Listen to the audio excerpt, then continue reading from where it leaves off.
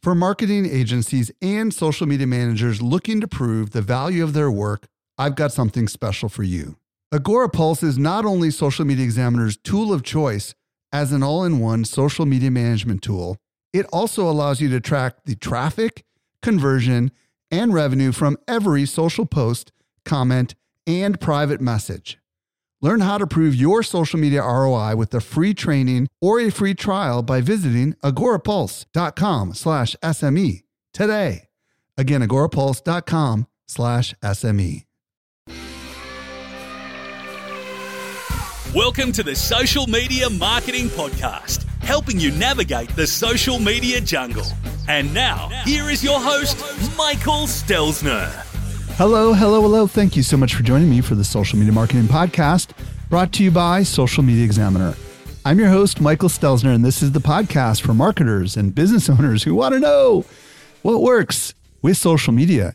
Today, I'll be joined by Nick Shackelford, and we're going to talk about how to build an internal team to scale with Facebook ads.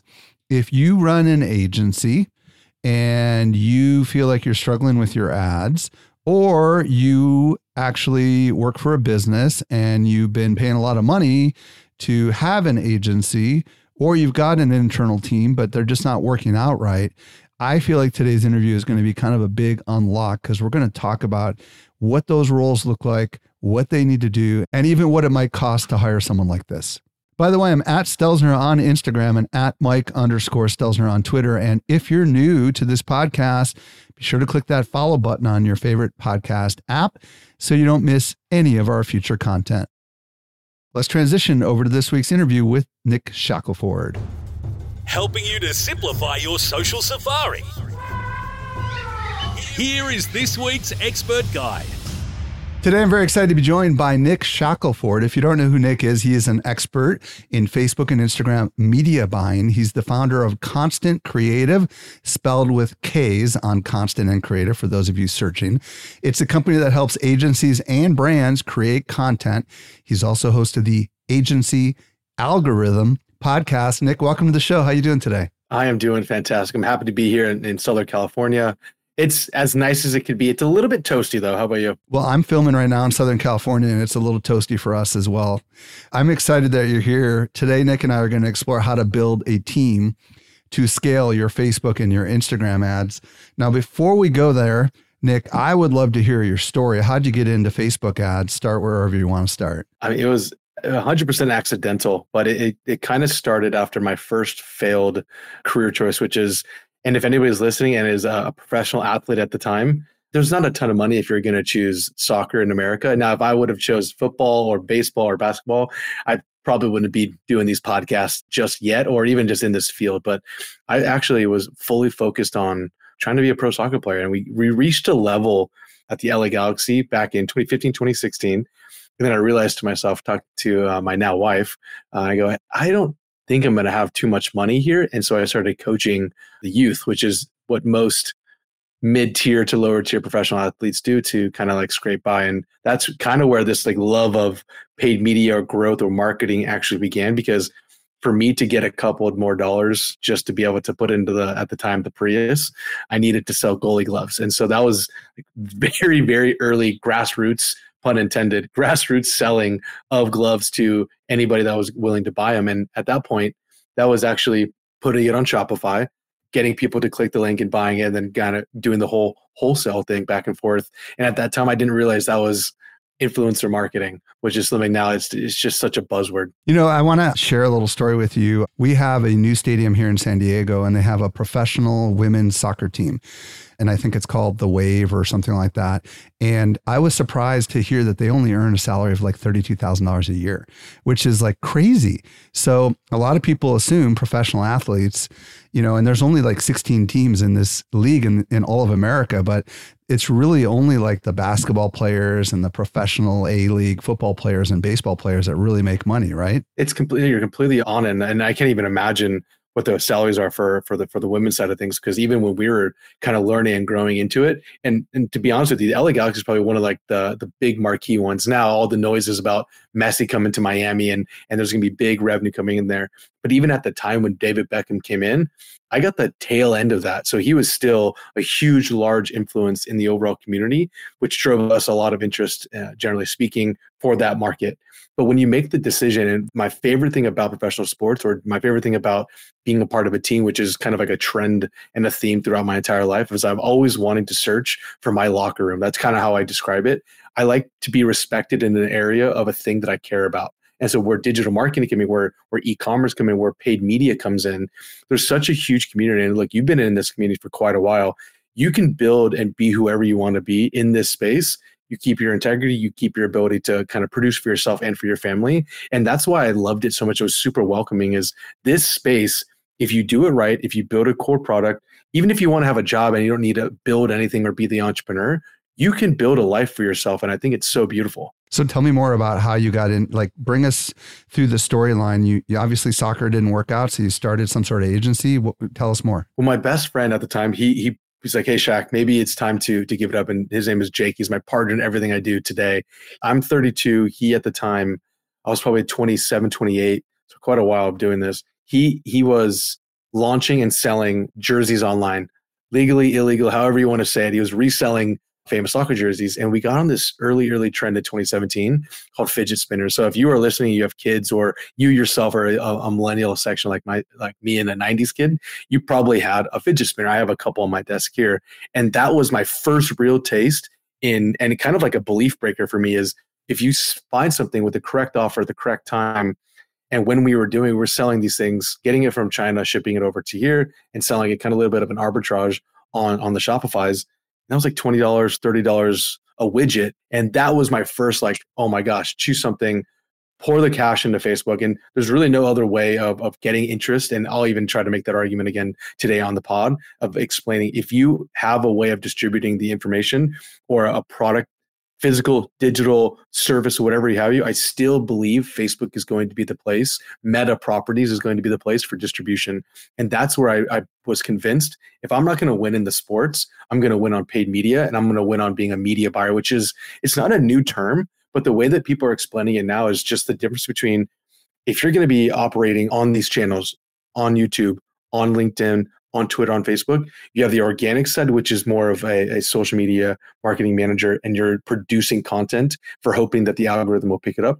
We're doing the same exact thing, but on the paid side, you still have to have a lot of those ways to get people to click and kind of go through and follow along or buy eventually. But we're just trying to do it and putting a little bit more speed behind the growth. And that's how I look at the difference between buying media, a media buyer on these specific platforms. And it's just the easiest way to ignite growth if you have a core offer.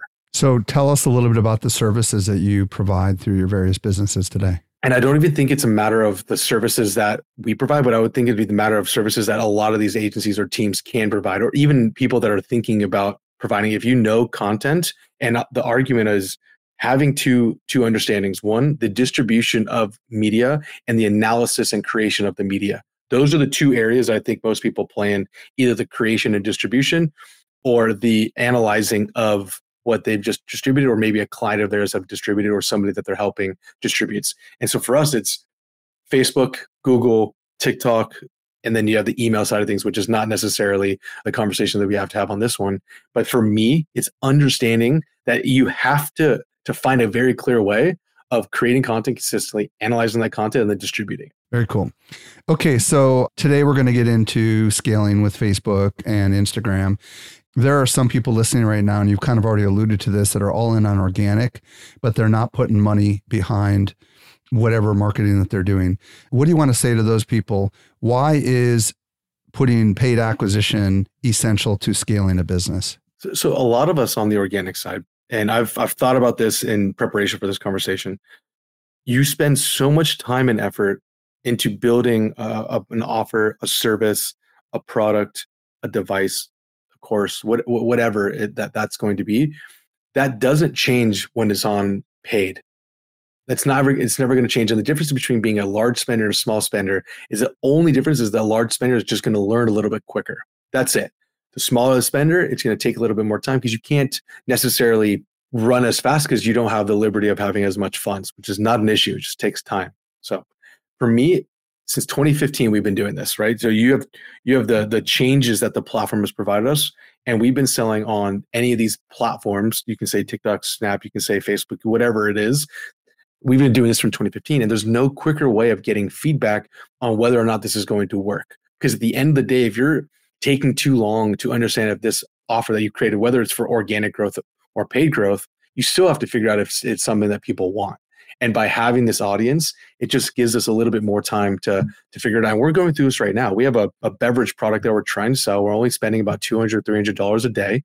And what I'm trying to find out is this viable? Now, if I was just organically pushing this brand didn't exist in April. So I didn't have an audience. I couldn't launch to an audience. So the only way I have to really buy my feedback is I have to media buy it to the public. So what I'm hearing you say is that if you are wanting to launch a new product, maybe before you even develop the product, or as you develop a minimum viable product, this is a great way for you to test. But on the flip side of it, what if you're an existing business that's been around for a long time and you maybe struggled to grow the business, but you've got a decent audience? How can Facebook ads help in that capacity? That's a really good question. And I think people discuss this, especially now, like whatever the news is going to tell us or say, look, consumers aren't buying, or people are very conscious of where their cash is going. Reports of Amazon Prime Day, which we just had, which I think was on the 11th and 12th, was the largest Amazon Prime Day in the history of Amazon Prime Days. So they're spending, they're willing to spend, but a lot of this growth has been powered through the ability for people to buy traffic, buy eyes, buy interest on Amazon in itself. So that to me is saying two things. People are still willing to buy, but they just need to know if that product is out there. If you corely believe in what you have, if you have a great service, if you have a great product, and you need more eyes and interest around it, you have to be willing to spend the dollars in the correct direction. And I've been all in on this. And it's funny because I tell my Facebook reps this of like, I don't have a life or a career or a house or even the income that I have if Facebook changes. If it changes, which it did during the iOS 14.5 where they're dropping the tracking and the cookies, I got nervous because that was my livelihood, right? That was a full company that we had. And even to then, for Facebook to be where it is today, it is so much more mindless in a good way. And not mindless in I can be very literal with how I'm spending my money or how I'm building the campaigns. There's still intentionality around this, but then there's no need to be fully in the dashboard on a day-to-day basis and what we used to call day trading in the media. You don't have to necessarily spend the time because there's no real major hacks. 2016, 17, 18, even all the way up to, I would say, about 2020, you could find marginal improvements by spending every single day and looking at all the numbers. And now what Facebook wants us to do is just focus on your content, focus on an experience for the consumer, and put it live. And I think that's something that a lot of people are a little bit shocked of, because when you log into the dashboard, there's so many buttons and levers that you can pull. And I don't think it's as overwhelming as some are saying. There's so many free resources.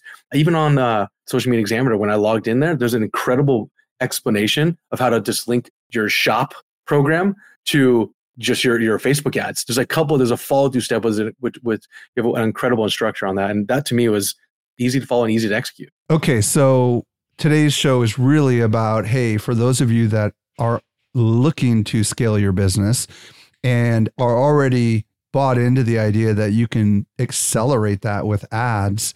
First, we're going to get into how to go about building the right team. But before we go there, what are some of the big mistakes, if you will, that a lot of people get wrong when it comes to the way they're managing their ads? I think the easiest way is expecting one person to be everything. That's a big mistake that we made multiple times, especially now where you can be fully remote and you don't need to be tied to just your region, which usually limits the quality of applicants in your space. Anybody can work for it as long as they understand clear English, they understand the idioms that happen within the American culture, and especially around your topic. I think you need to be very clear on segmenting the type of work that the individual is doing, and you just want your expert in their expert domain. And so that's something that is a big learning, that you don't expect the one person to know Facebook, to know Google, to know creative, to know all things. That's a unicorn. Even us, like as we try to hire on a consistent basis, it's very difficult for us to find that unicorn. So we do like to think of it as different roles to execute a one core strategy. So I love this, first of all, because it is true. Like I've talked to lots of marketers and there's some that are very analytical leaning. For example, people that come to social media marketing world, you've got very creative people, right? People that are constantly pumping out video and images and copy and using all the latest AI tools to make it even better. Then on the other side, you've got the super techie analytical people, right? That are looking at your conversion rates and small little tweaks and conversion rate optimization. And they're not always the same people, right? So what I'd love to talk about today is, all right, let's say that we want to build a team. Now, before we talk about building a team, do we have to hire employees to build the team, or can we potentially do this with contractors? This is not something I had planned to ask you, but as I'm thinking this through, depending on the size of the company, could you hire part-timers to do some of what we're going to be talking about today? You have to think about your core competency as a founder or your core competency as a marketer. Do you lean towards the execution, or do you lean towards the analysis, or do you lean towards purely creative iteration? I believe you should own as much pieces of it because you're going to get the most focus there. But hiring out on just like an individual, I need someone that just deploys the media, the quote unquote media buyer. Great, that's one role. I need someone to do a lot of the strategy work or the creative ideation. We would call that as a very trending term now of a creative strategist. A little bit harder to find that I'm experiencing, especially in the market as we right now. And the final piece is just someone that's just analytical. So who's analyzing the data? Who's analyzing the creative overall? I do think you could find a core person to analyze this, but I would start in what is your core competency. And at the end of the day, if you can save some bucks from hiring out and let that be used for the amplification of the creative through media buying, I'd go that path. Okay, so let's say that we want to build a team, and let's presume that team is going to be an in-house team, right? And when I say in-house, obviously today that means they could be working in the same building as you, or they could be working from home. It kind of doesn't matter. But what is the very first thing we need to be thinking about when we're about to build a team that can ultimately, really scale the business with paid acquisition? I would think of it in two steps. So step one is what am I able to actually test, and what is the format of me testing this? Like how many assets, how many pieces of creative can I test, and how many do I need to create? So that in step one, that is who's my creator, who's the person actually making the ads or assets. So that would be a multimedia editor. And this person, this is a Fiverr job. This is an Upwork job. This is an offshore talented hire for sure. It is. Okay. That's good to know. I do. And the biggest, and I'll explain that structure, why I believe that path, because that's one that we've gone down towards both onshore and offshore. Onshore, we're finding that the costs of the talent to the output of the quality of work is negligible. So we're finding, whether it's Ukraine, whether it's Latin America, whether it's the Philippines, the quality of work that's being produced for the costs are comparable, and at times, sometimes more in our favor of where the cost should go. And I'm not for just offloading it and offshoring things unless it makes absolute financial sense. And right now, that's something that a lot of us in this world need to be really considering based upon wherever our growth trajectory is going to be. So it's something that's super top of mind for us and the team. So we believe that multimedia editor, that's taking existing video and making edits, that's taking images and making them into GIFs or GIFs, however you want to pronounce that one. I love those. I love the back and forth there. And just putting filters over images, hard stop. That role is one core role that's going to be used A, on organic as well, or B, on the paid media side, because it's essentially the same role. So that's one core. That's the multimedia editor. Then you have I would say mid-tier to a senior media buyer. And why I say this is because the person that's going to be media buying initially, and you don't need to be spending $10, $20, $30, $50,000. This is sub 10,000. This is sub 5,000 at times. You want to make sure that this person is understanding how it's being deployed and a little bit of the analysis there. That's one area. So you have your editor, you have your media buyer, and these media buyers on the core, I'll call it meta properties. A lot of the industry will say you need to be everywhere. You need to be producing on all platforms.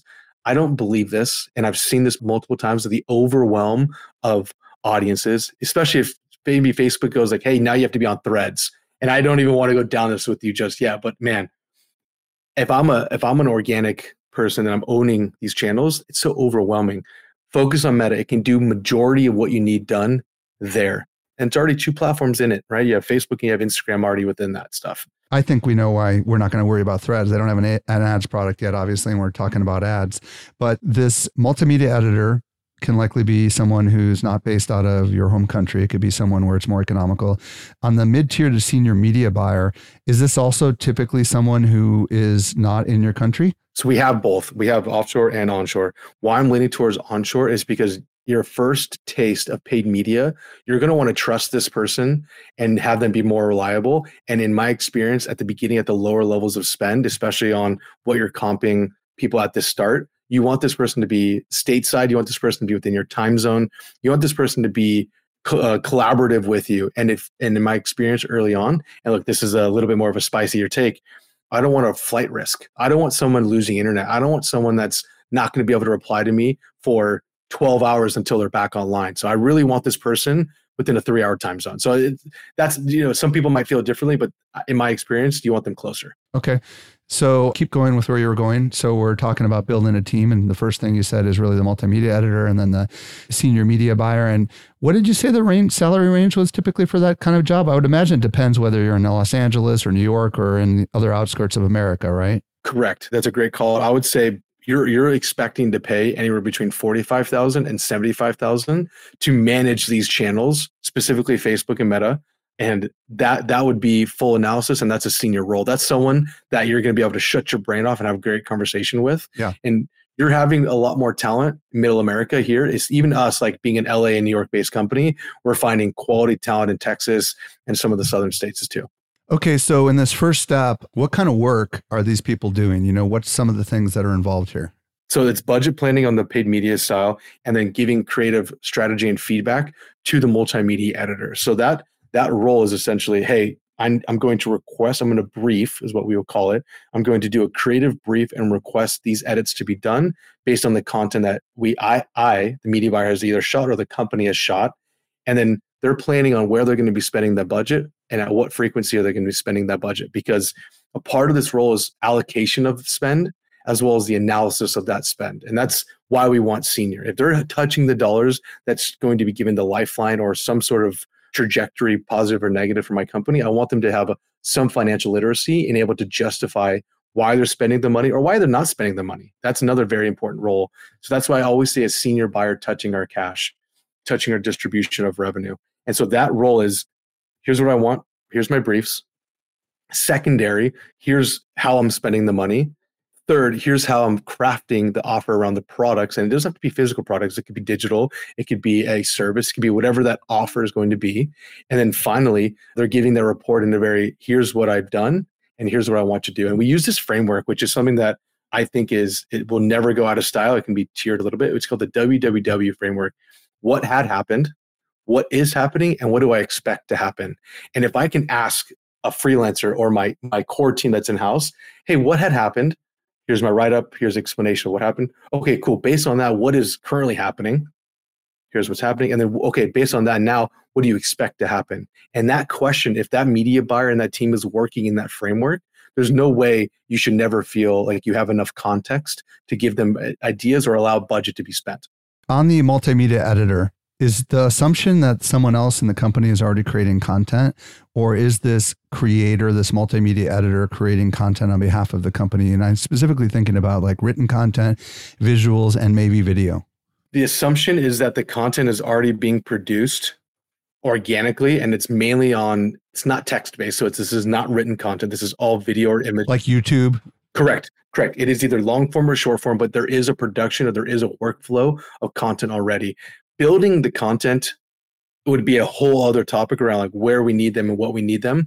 But right now we're assuming that there is some form of steady moving assets or steady creation of assets to be manipulated, changed, and used for deployment of paid media. Yeah, and this is probably a good philosophical sidetrack. Most people that aren't savvy on paid media are just thinking about directly advertising their product, service, or experience, right? And you're talking about actually doing something that is just giving lift to the content that they're already creating. Am I hearing you correct?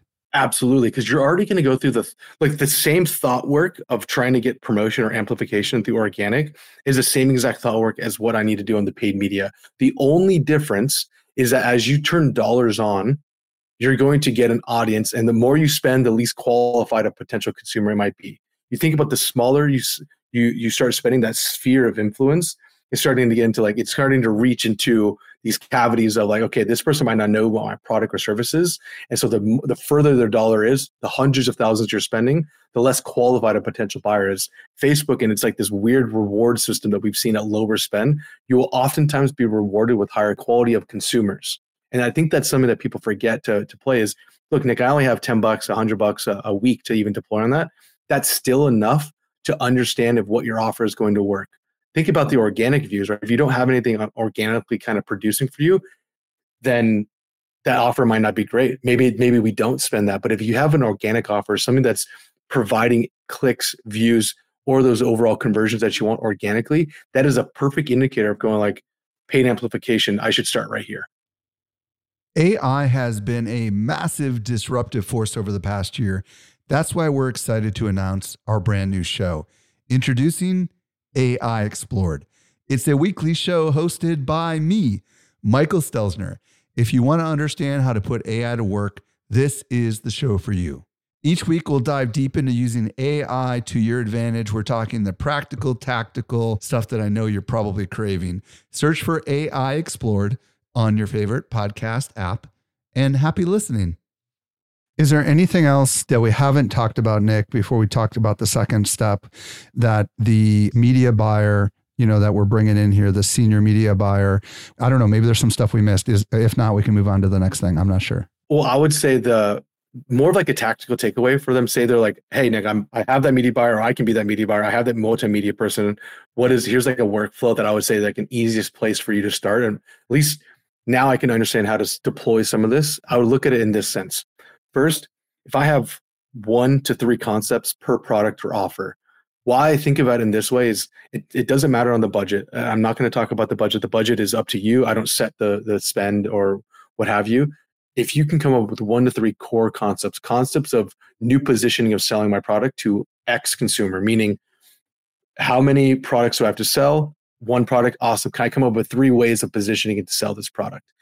That would be deployed in a structure of, I have 1 campaign to 1 concept. Now, say you have multiple assets or videos or images to sell that 1 concept. Those would be in their own ad sets. Because if we're talking about the campaign structure, 1 campaign, 1 concept. It's cleanliness of the account so that when you're looking at it or somebody on your team is looking at it, they know what they're going to find in that. They should understand what core quality of test is going on right there. That to me is very important for people to understand, is the structure and organization of Facebook is so much more advanced than it was just in 2020 because they've had to up level because of the loss of data. Keep it simple with 1 concept, 1 campaign. Now, if you have multiple concepts for the same product, no problem. Each concept in its own campaign, just so you can kind of compare the two and you don't get them mixed up with what's really driving revenue or not driving revenue when you do end up choosing to push that button live. And then how we like to view it, and this will lead into the step 2 of what would happen next. We want to view it in a 1-3-7. What I call is day 1, I'm just looking to see if my clicks or if my click-through rate is completely out of whack, meaning I'm not getting enough or I'm getting too much. Something there is great or something there is not good enough. I'm getting $5 or $10 clicks. Maybe we have something wrong. Or if I'm getting vice versa, 0.001 cent clicks, what happened? Why is this working so well? Maybe I have hit a main vein in Facebook. Maybe I can put a little bit more gas and add some more budget there. But generally speaking, we're just analyzing on that one day. I don't want to make too many changes. Then we'll come into the third day. Third day is now I'm starting to see, okay, it's been live for at least 2 days because the first day, maybe you launch midday. I'm going to be able to understand, do I need to turn things up or do I need to turn things off, which is the 2 frameworks of it's either up or it's off. If it's just in the middle and it's not working, chances are it's going to stay that way for quite a while. So why would I want to spend and waste that budget if it's not giving me a clear indication of either way? And then we'll do that same framework of up or off at day 7. Day 7, it's gone through your Monday, it's gone through a Wednesday, and it's most likely going towards the weekend where you get a little bit of different of change depending on the type of product. That to me is that 1-3-7 of that's just the simple analysis, which the senior media buyer is actively going through. That to me feels really comfortable on just a basic framework of how my campaigns are set up and how the analysis should be. I love this. Okay, so in summary, so far we've got this media buyer, ideally a senior media buyer that we've hired that is native to our country, right? And is understanding how Facebook and Instagram works. And one of the things that they're doing is they are analyzing on day 1 and day 3 and day 7, right? Which is kind of going to be part of, I think, what's going to make you feel confident as the director of marketing or the CEO of the company. You've got somebody who's actually keeping a pulse on what's going on instead of like just setting up the ads and disappearing, which is exactly what you get when you hire a contractor, right? Which is frustrating, which is like, I get this all the time. I've been in this space for so long. And the worst thing is when someone isn't following along. And that's why I give the simplest of frameworks. What had happened? What is happening? Where are we going? Right. Like if they can answer those questions, I don't need you jumping on a call with me every single day. Like a lot of people at these lower spend levels feel like, oh, I need all this input. There's only so much you can learn. So I love that. I can go on that forever. So I'll digress. Step 2, if we're getting into step 2, the analysis part of things, this is why we want a mid to senior media buyer to understand, to be able to kind of produce the analysis here. And then this is starting to get into this new trendy topic, which I hope most people start to realize that this is a real thing. And it's not just a fad. This is here to say is a creative strategist, the person that's in charge of analyzing creative performance, which look, before we all assumed, well, that's your media buyer. They should be able to analyze the creative and analyze the overall performance and request budgets, manage it.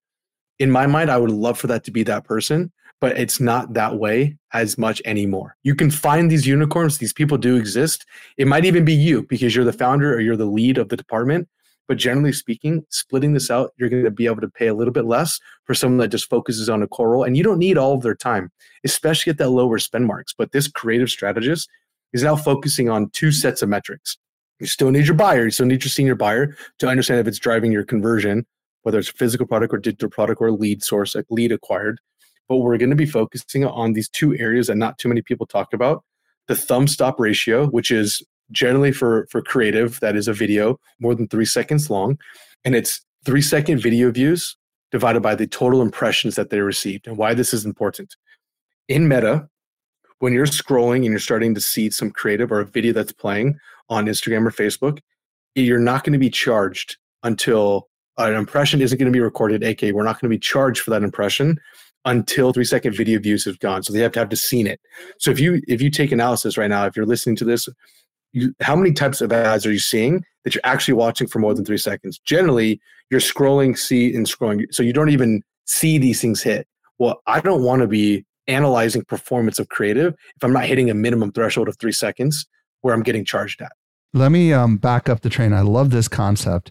And I want to back up to this creative strategist role, just so people can wrap their head around why and how it's different than a senior media buyer. So what we know so far from the very get-go is you said, look, it's very rare for someone to be able to be a creative strategist and also to be a media buyer. We're getting into the analysis side of this, but help people understand like what kind of person do they need to hire or to be thinking about hiring, like define the role of what a creative strategist does so that they can wrap their head around it. Because for a lot of people, this is a new concept.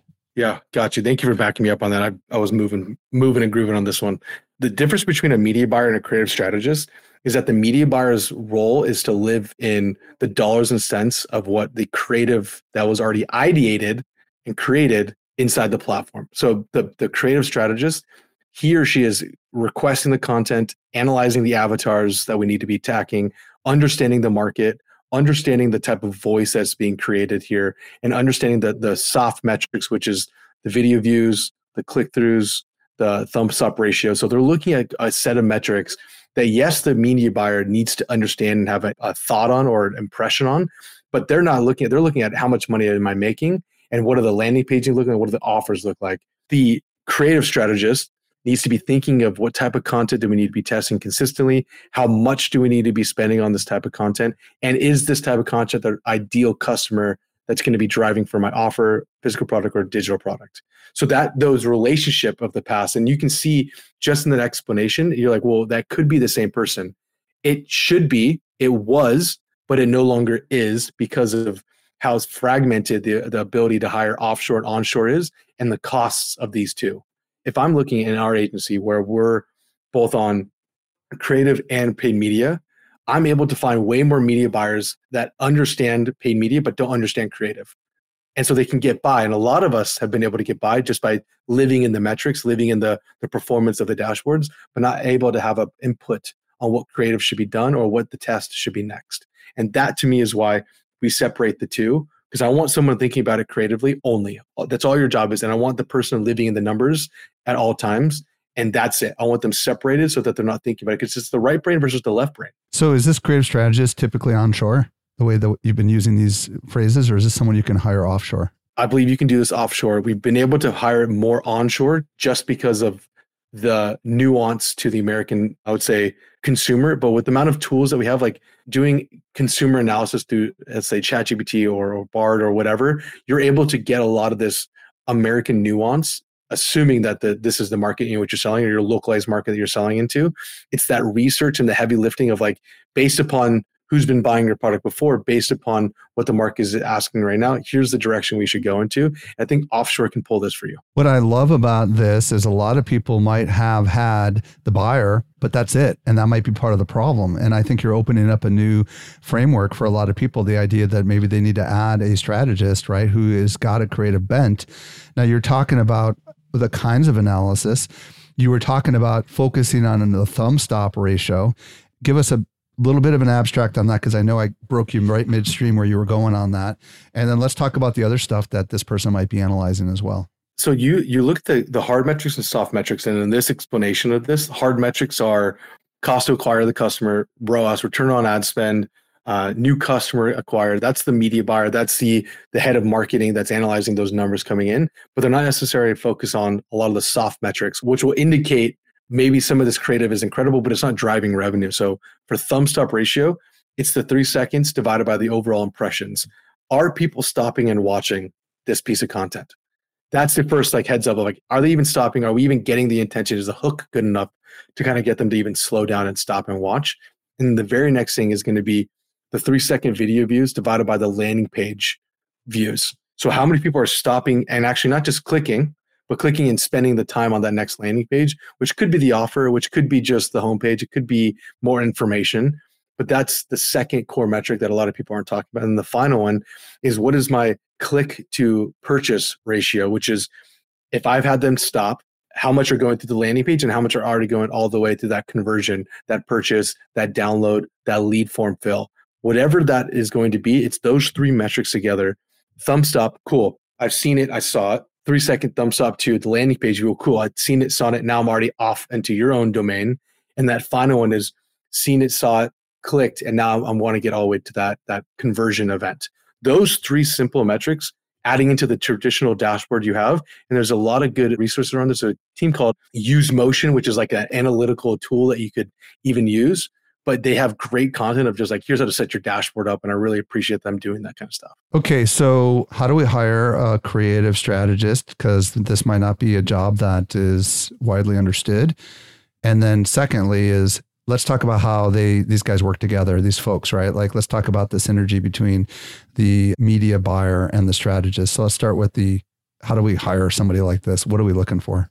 What I actually should do is I'll just share the job description that we have for this internally. So I'll put that as a downloadable resource for you guys, because I don't think it's a very easy thing.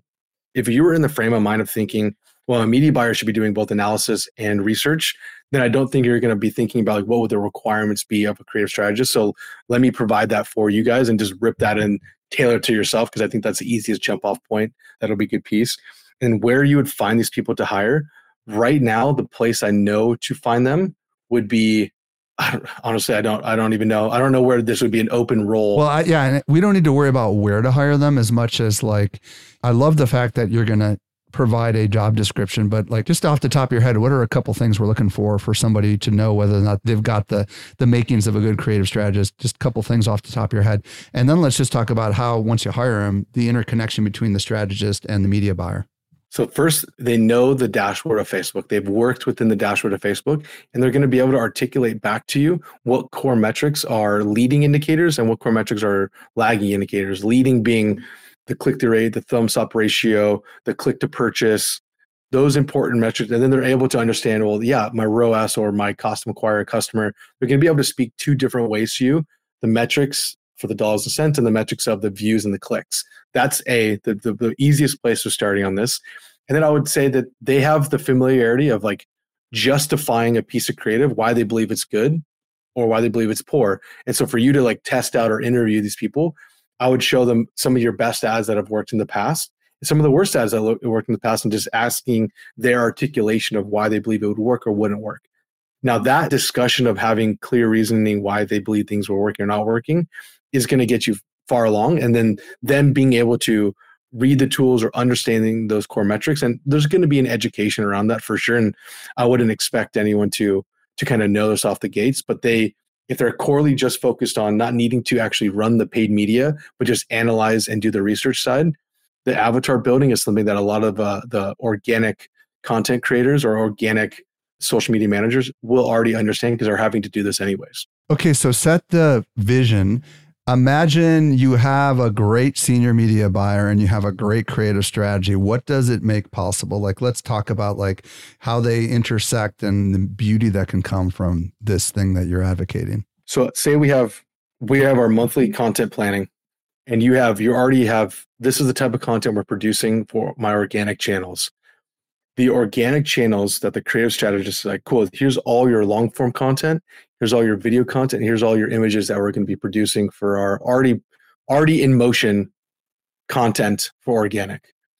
Based upon the performance of the clicks driven, the views, the shares, the creative strategist is going to come in and is going to flesh out more detailed videos that we need to be making, pieces of the video that would turn into great ads or assets that we can kind of deploy in paid media.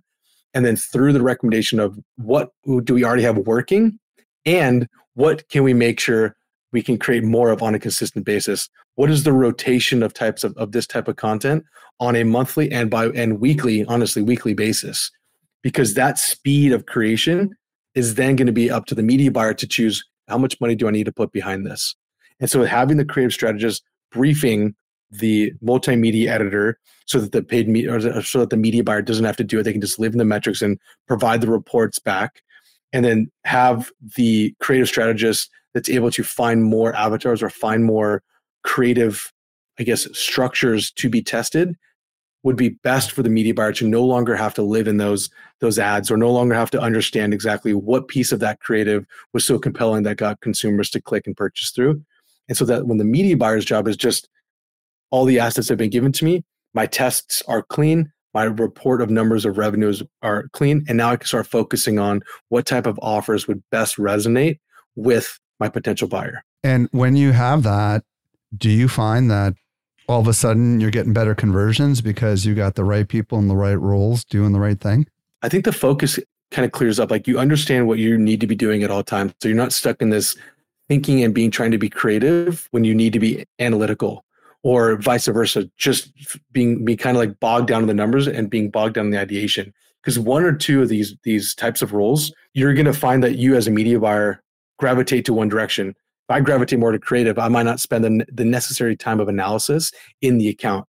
Vice versa, if I'm not a very creative individual, but I like to live in the numbers, I'm not going to spend the time I need to ideate on new concepts. So when your role is very specific on what you have to execute, the speed and the cleanliness and would result in overall performance, or at least the feedback of what needs to be done quicker so that I can kind of iterate faster. So that to me, like speed is savings. And I always like to use that within the team. It's because even if it doesn't work, I know that I don't need to invest more time in this direction. So let's change and go to another area. That to me was the most weird realization that I have, because marketing teams, whether it's in an agency or whether it's in an internal team, it's the same expectations.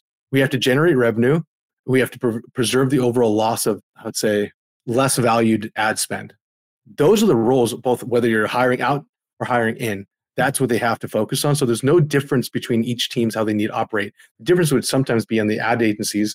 They're having to work with multiple clients. Well, if you're just focused on one core product or one core client, that speed should be very consistent. So having these people in the right seats, that bus can go a lot quicker. Somebody is begging me to ask this question. I can already hear them in their brain. They're saying, Mike, you told me how much it costs for a senior buyer. What should I budget potentially for a creative strategist? I know somebody's thinking that because in their mind, they're paying an agency over here a lot of money and they're trying to see whether or not it makes sense to bring this in-house. So what would it cost potentially to hire a creative strategist, assuming you were hiring someone offshore? I would actually recommend the offshore at the start too, just because the research and the analysis and the tools they have at hand. You're looking to get away with this between 15 to 25,000. Wow. That's a year, and that's a yearly contract. And they don't need to be beautiful, perfect English on this. This is the part that it's most important. It doesn't have to be perfect and beautiful English. It needs to be their process of research, the process of iteration, the process of recommendation is so much more important than the English in which they're speaking back to me, because they don't need to talk to anybody. They need to talk to me. If I can understand, I can see what they're thinking, and it's clear and understandable concepts. Thank you. I'll take that all day. Wow. Well, Nick, I know a lot of people really enjoyed today's interview because it's not normal that I talk about something like this. And that's why I was so excited to bring you on the show.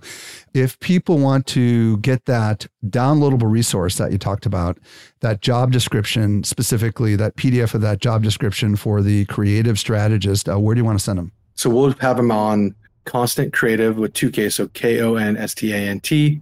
KREATIVE, constantcreative.com/SME. That's where we'll put the job description. Perfect. And then if people want to connect with you on the socials, Nick, where's the best place? Best place is Twitter. So that it's just I am Shackelford. So IAMSHACKELFORD. You'll see this beautiful mug there. Nick, thank you so much for coming on the show and sharing all your wisdom and insights with us. We're better because of it. I appreciate you. I'll see you soon. Hey, if you missed anything, we took all the notes for you over at socialmediaexaminer.com/575. If you're new to the show, be sure to follow us. If you've been a long-time listener, would you let your friends know about this show? I'm at Stelzner on Instagram and at Mike_Stelzner on Twitter. This brings us to the end of yet another episode of this Social Media Marketing Podcast. I'm your host, Michael Stelzner. I'll be back with you next week. I hope you make the best out of your day, and may social media continue to change your world. The Social Media Marketing Podcast is a production of Social Media Examiner. If you're like so many fellow marketers and creators and entrepreneurs, you're probably wondering, how do I put AI to work? Well, be sure to listen to the AI Explored podcast, a new show from Social Media Examiner, hosted by yours truly, Michael Stelzner. Again, check out the AI Explored podcast.